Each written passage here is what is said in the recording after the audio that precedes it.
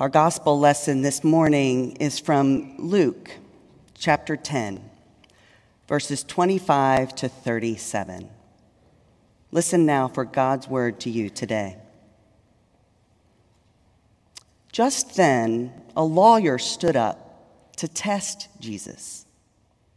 "Teacher," he said, "what must I do to inherit eternal life?" Jesus said to him, "What is written in the law? What do you read there?" He answered, "You shall love the Lord your God with all your heart and with all your soul and with all your strength and with all your mind, and your neighbor as yourself."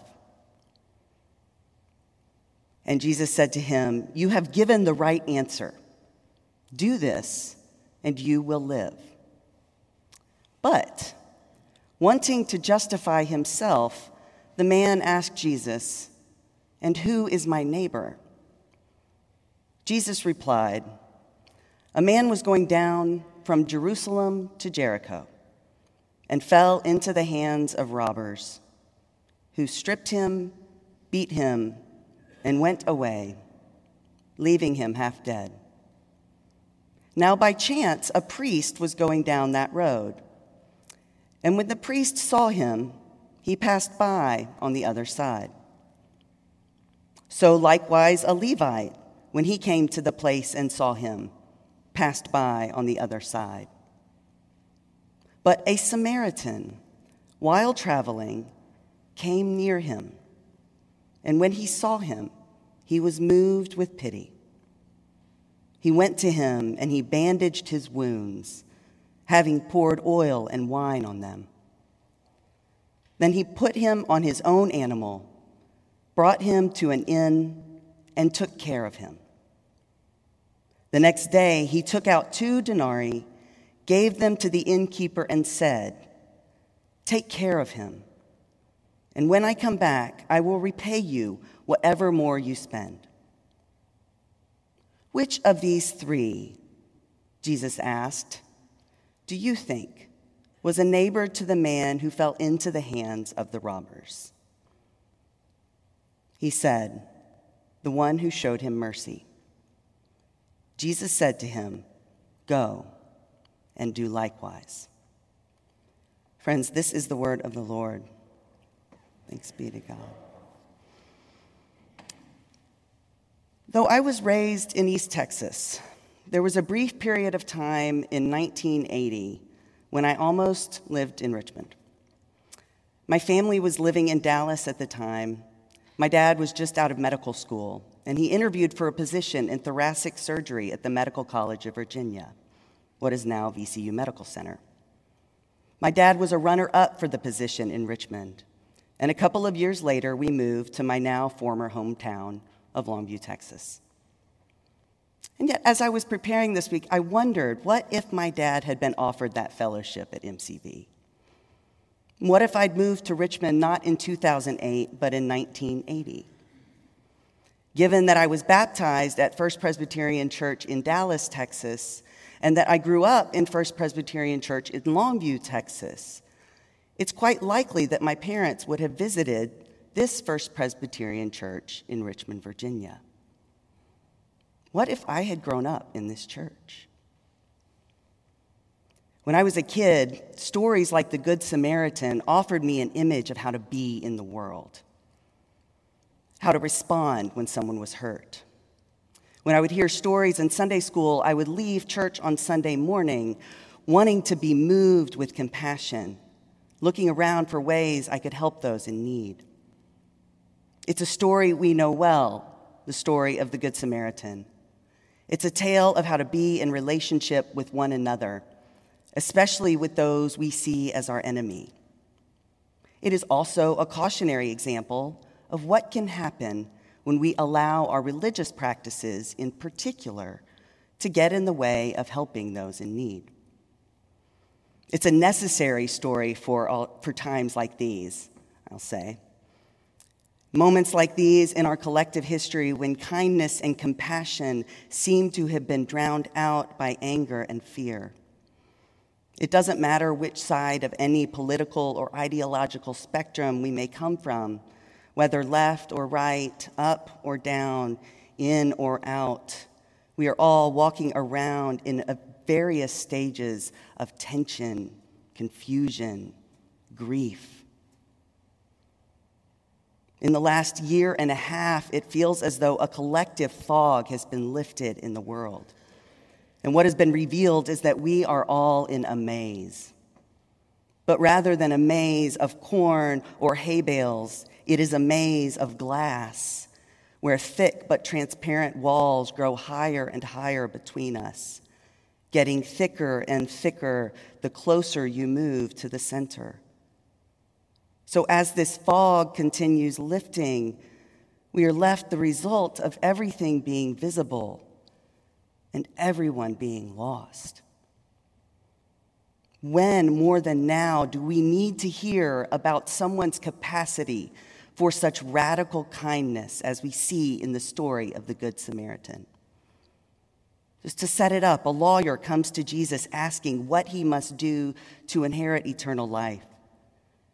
Jesus answers by quoting the Shema, which as a Jew is the heart of his faith and practice. You shall love the Lord your God with all your heart and with all your soul and with all your mind and with all your strength. Jesus then follows it with the second commandment to love your neighbor as yourself.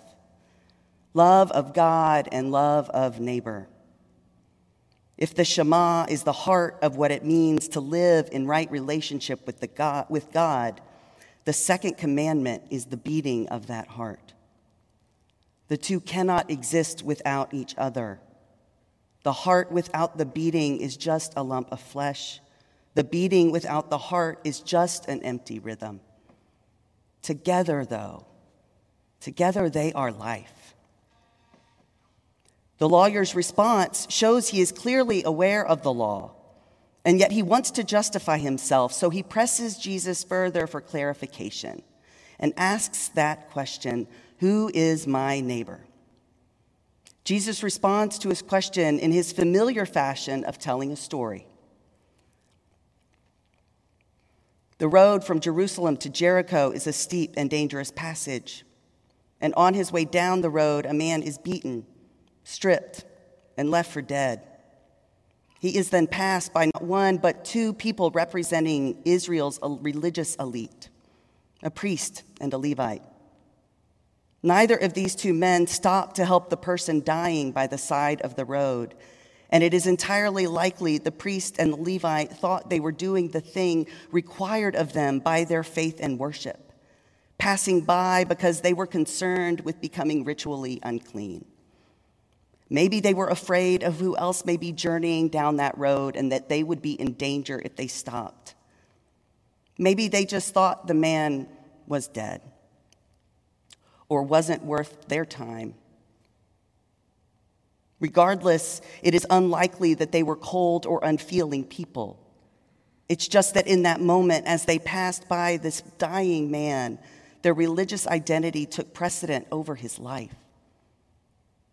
And yet it is a third man, a Samaritan, who is so moved by his own compassion that he not only bandages the injured man's wounds, gently caring for them with oil and wine, but he also puts him on his own animal and he takes him to an inn to ensure this man receives the care he needs.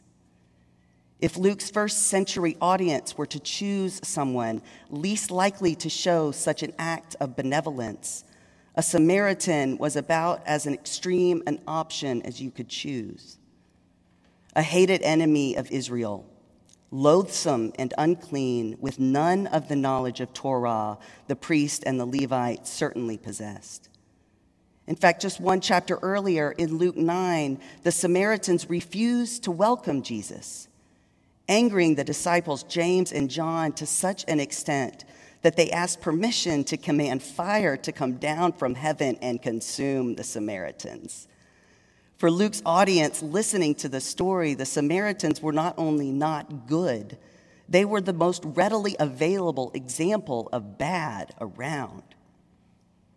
Though there he is, clearly a man of some wealth who was neither loathsome nor unclean. The Samaritan even pays the innkeeper to care for the man until he is well, ensuring he will return and reimburse the innkeeper for additional costs he may incur. The juxtaposition between the actions of the religious leaders and the Samaritan is the point of the story. We are called to be like the Samaritan if we want eternal life. And not just after we die, but while we are here on earth. Because eternal life begins in those moments when we recognize that we are imbued with the Spirit, the same Spirit who moved the Samaritan with compassion, who moved Jesus to action, who brought him back from the dead. And it is precisely because he embodies such model character, I feel it is particularly worth naming that the Samaritan is not good. He's not. Now, I'm not saying his actions aren't good. I'm saying that he is simply never referred to as good. He is not called the Good Samaritan.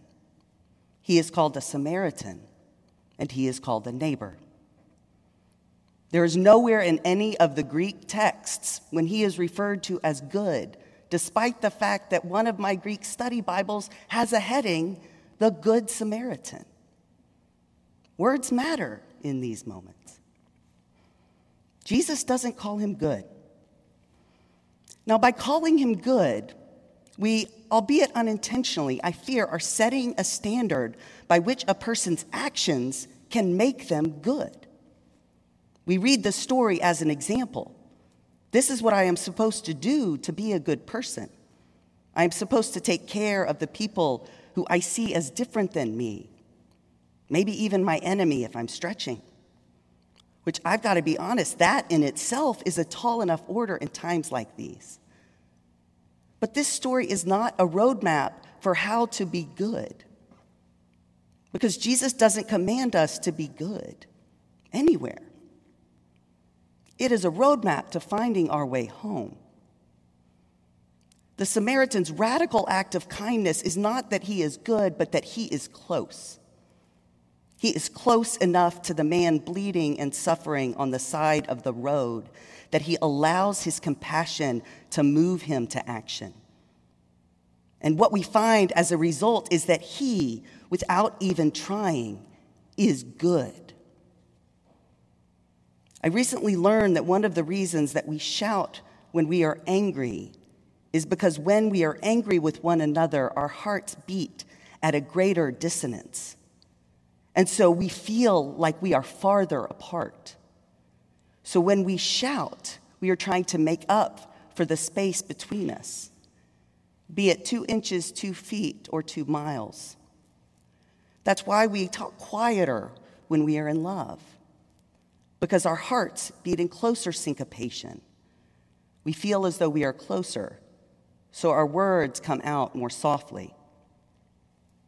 It is in the heart and the beating of our hearts when we allow ourselves to be close enough to another person that we find the benevolent goodness that exists within us and has existed within us from the beginning. There is absolutely no way to make yourself be good because you are already good. The invitation is to let that goodness, that softness, that tenderness within you, that holiness, the invitation is to let that lead when you make your decisions as you interact with people around you in the world. It is the heart and the beating of the heart, our love of God and our love of neighbor. As beloved sons, daughters, and children of God, we are not called to be good. We are called to be close. When we are close, we experience the abundant life living within each and all of us. Over the last several months, I began to integrate mindfulness and meditation into my life. Like many of us, I would maybe say all of us, I suspect the last year and a half has revealed many things we'd been pretty content to ignore. With meditation, I am learning to sit with my discomfort, to ask questions when difficult feelings arise. And then with mindfulness, I am learning to turn the approach to the world from a more steady awareness of how my body responds when I am in the world. With meditation, I get to spend time looking inward. With mindfulness, I get to see how that examines and comes out into the world around me. And what I'm learning is that it's a lot simpler and much more complex than it seems, being present with what is. And that's all we're doing, is being present with what is. That's all we're invited to do. Not necessarily in these moments of meditation to analyze it or make sense of it or to fix it. It is just learning how to be and how to be present. And one of the simplest ways I have found to do this is by paying attention to my breath. When I sit with my breath and I pay attention to the way my belly slowly moves in and out as I breathe, in and out, in and out. As I begin to learn and sit with these difficult emotions, what I have found is that I am also discovering a deep well of joy.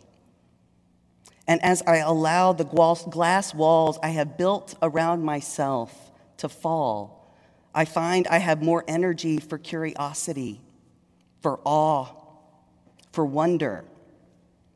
In and out, in and out. Breathing, breath, the Spirit moving within us and connecting us to one another. The breath that is weaving us like a thread together, weaving us together in worship and carrying us into the world, beloveds that we are. Every single one of us, good. Just want to close this morning with a story from a couple of years ago when I was serving communion at my home, I guess at that point, home congregation of Ginter Park. Now that I'm ordained, I'm a member of the presbytery. But I'll call it my home congregation still. And a couple of years ago, while serving communion there, I was happily breaking off bread and placing it in people's hands when one woman came up and took her piece, broke it in half, and handed it right back to me. "You gave me too much," she said. "Here, take some back." Unsure of what to do, I continued serving. COVID. And yet, at the end of the worship, while shaking hands with folks at the back of the sanctuary, another congregant approached me. This one, at the time, a 5.5-year-old named Gabe. Holding a quarter of the remaining communion loaf up to me, he asked, "Would you like to remember Jesus?" Now, I don't want to oversimplify things and say that if we learn to breathe and break bread together, we can actually change the world.